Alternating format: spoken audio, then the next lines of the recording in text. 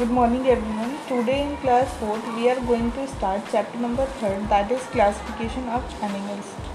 In this chapter we are going to discuss about two types of animals. Number first is invertebrate and second is vertebrate.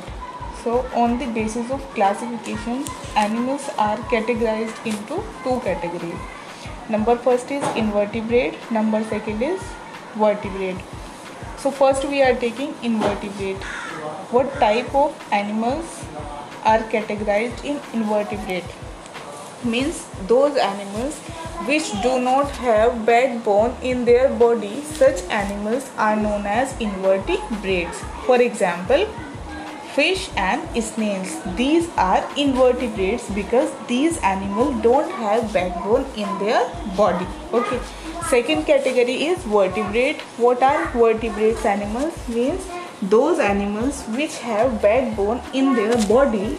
Such animals are known as vertebrates. For example, reptile, fish, birds and mammals. These animals have backbone in their body, so that's why these animals are categorized in vertebrates. Clear? So today you will find out the name of invertebrates and vertebrates. Then tomorrow we will discuss these animals in detail. Okay, thank you.